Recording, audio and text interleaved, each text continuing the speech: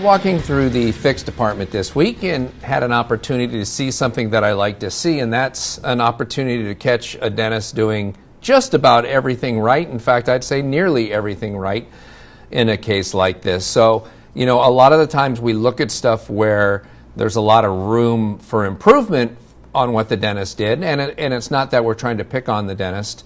It's just that I happen to look down and see whatever catches my interest. And in this case, I looked down and saw something that caught my interest.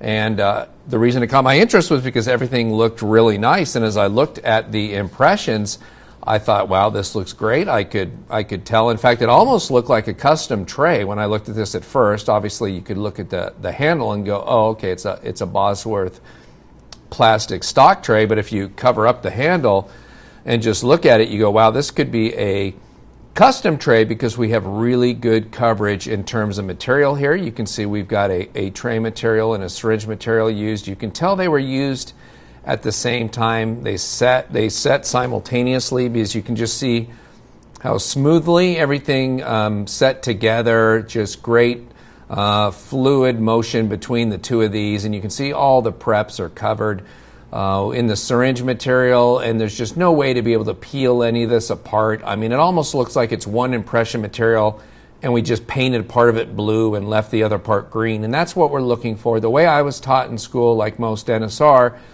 is to take like a putty pre-impression, trim it out, reline it with the other impression material, and when you have the two materials that set and they don't set simultaneously, very easy to peel the two layers apart from each other, and that's why I'm such a fan of this. So I happen to look down at this impression and go, wow, look I can see all the margins here. In fact, see a little bit of material beyond the margins.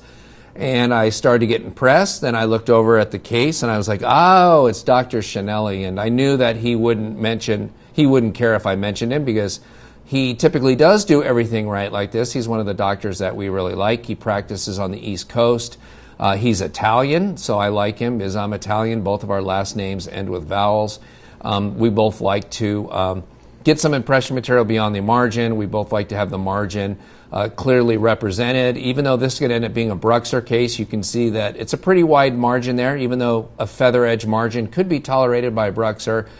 With a bigger margin, you give the lab a little more room for emergence profile, even though these are the kind of margins that would work for something like Emax. It certainly works for Bruxer as well. Dr. Schinelli is a fisherman, an angler as well, as am I. And that's another thing that I like about him. So I know that obviously we don't mention dentist names when we catch him doing something not so right, but in a case like this, obviously no dentist is going to care if we use their name because it's really more of a compliment than anything else. And again, another great impression when you look here at the lower. I would be proud to have taken this impression myself. Again, nice, just great coverage.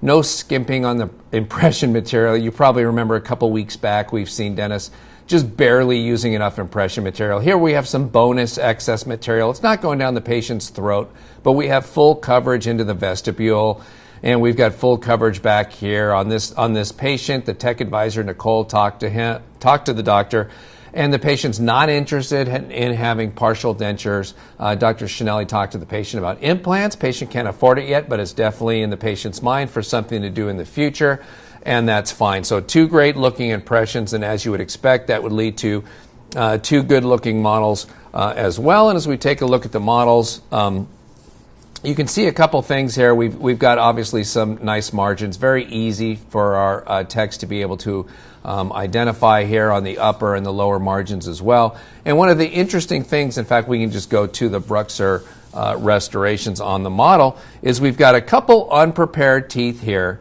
on the lower that are going to be prepared later after these Bruxer crowns have been cemented into place. And on the upper as well, we've got an unprepared tooth as well. And of course, it's right across from those other two. And so what Dr. Schinelli has done has really been to leave himself an occlusal stop, if you will. So when this patient closes together, over on this side at least, because of these unprepared teeth, we've got this occlusal stop so that you don't lose the vertical dimension. Now, this is just a really simple, straightforward way to make sure that you don't get lost on a case like this, because you'd be surprised how many phone calls we get from dentists who lose the vertical dimension on a case like this. And you can say, well, why not just prep the whole thing while you're in there? Well, that's one way to do it. And if you have biotemps made, theoretically, you shouldn't lose the vertical dimension. But this is another way to do it. And on a full mouth case, very often, I won't prep the second molars while I'm doing the rest of the case to maintain that vertical dimension. And why not? Look at this is still a lot of crown and bridge. Why not be able to do all these units and put them into place? And then when it's all said and done and the case is fine and the bite's good and everything's good, then go in and prep these 3 teeth at the end and put those 3 crowns in and never complicate the case anymore. Because if you prep these 3 teeth at the same time as you prep the rest of these, all of a sudden the degree of difficulty on this case on a scale from 1 to 10 goes from being a 6 to maybe a 9 or a 9.4 in your hands, depending on how many of these cases, these types of cases you've done where you prepare every unit. So that's one of the things that I like that Dr. Schinelli did. One of the other things he did was said, please make sure that the bite is absolutely accurate. I don't want to have to do a lot of grinding on these crowns. And Dr. Schinelli said, if you guys don't feel 100% accurate in this bite registration that I gave you, please send me a bite rim and I'll get the patient back.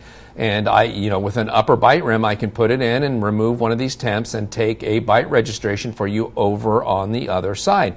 Because without having, let's say, a couple other teeth over on this side that could have been left unprepared for a stop on that other side, there's a chance that even though we have these 2 unprepared teeth in contact, that the models over on this side could have come together a little bit more if we felt that we didn't have an accurate bite over on that side as well with the way he took the bite. But the fixed department felt, nope, we've really got this nailed into place. This is not going to be a problem, so that was not required. But he offered to do it just in case it was necessary, and that's nice to see. It wasn't necessary, but it's nice to see. So what he ended up doing here was a fixed bridge on these teeth, fixed Bruxer bridge with a single unit crown over here on the end, with these 2 unprepared teeth here that will be done when it's all said and done, and these other restorations are cemented into place. And then on the upper, we have single units, single unit Bruxer crowns as we work our way around this upper arch.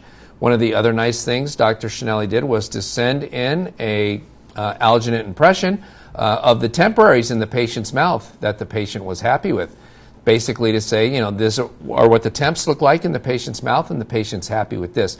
So this gives the technicians also an idea of what the patient is happy with. At this point, we're gaining more confidence with our biotemp scan and save, so that if this had actually been a case with biotemps being used, the scan and save could have been used as well. But in this case, at least the technicians were given, hey, this is what the patient is happy with in their mouth. This is a length that the patient likes. And so now we're able to use this. And even doing it by hand and eyeballing it, we can make it close to what the temps look like. With the scan and save, we can get even more exact when we do that in a digital form. So this is a good example of Dr. Schinelli giving us a lot of different pieces of information and offering to give us even more information if we don't feel 100% confident in how the bite looks, and offering to do a little bit more. Of course, it all started with some very accurate impressions coming from him, and coming from him also slowing down and knowing, hey, if I leave these 3 teeth unprepped over here, so I've got these in occlusion as I'm going through this case, I'm not going to lose the vertical. I'm not going to have to worry too much about going in and adjusting a ton on the lingual surfaces of these teeth because I've lost the vertical as I try these crowns in. The patient's not going to be lost as to where their bite is at the same time. This case is going to go a lot smoother. I can put the vast majority of these units in with little to maybe no problems or adjustments at all. And then at the end, 2 weeks later, have the patient back in and do these last 3 units and get all this done, have the patient looking good, and then hopefully be able to do some implants with some single unit crowns down the road. This is a really good example of how to approach a case like this. This is going to be shipped out today to Dr. Schinelli's office on the East Coast, and I fully expect that we'll hear back from him by the end of the week or the beginning of next week that the case went in and was seated with little to no adjustments, and that he and the patient are both very happy. So good work, Dr. Schinelli. Just a great example of a good way to approach a bigger case like this, and good utilization of a newer high-strength cementable all-ceramic material like Bruxer.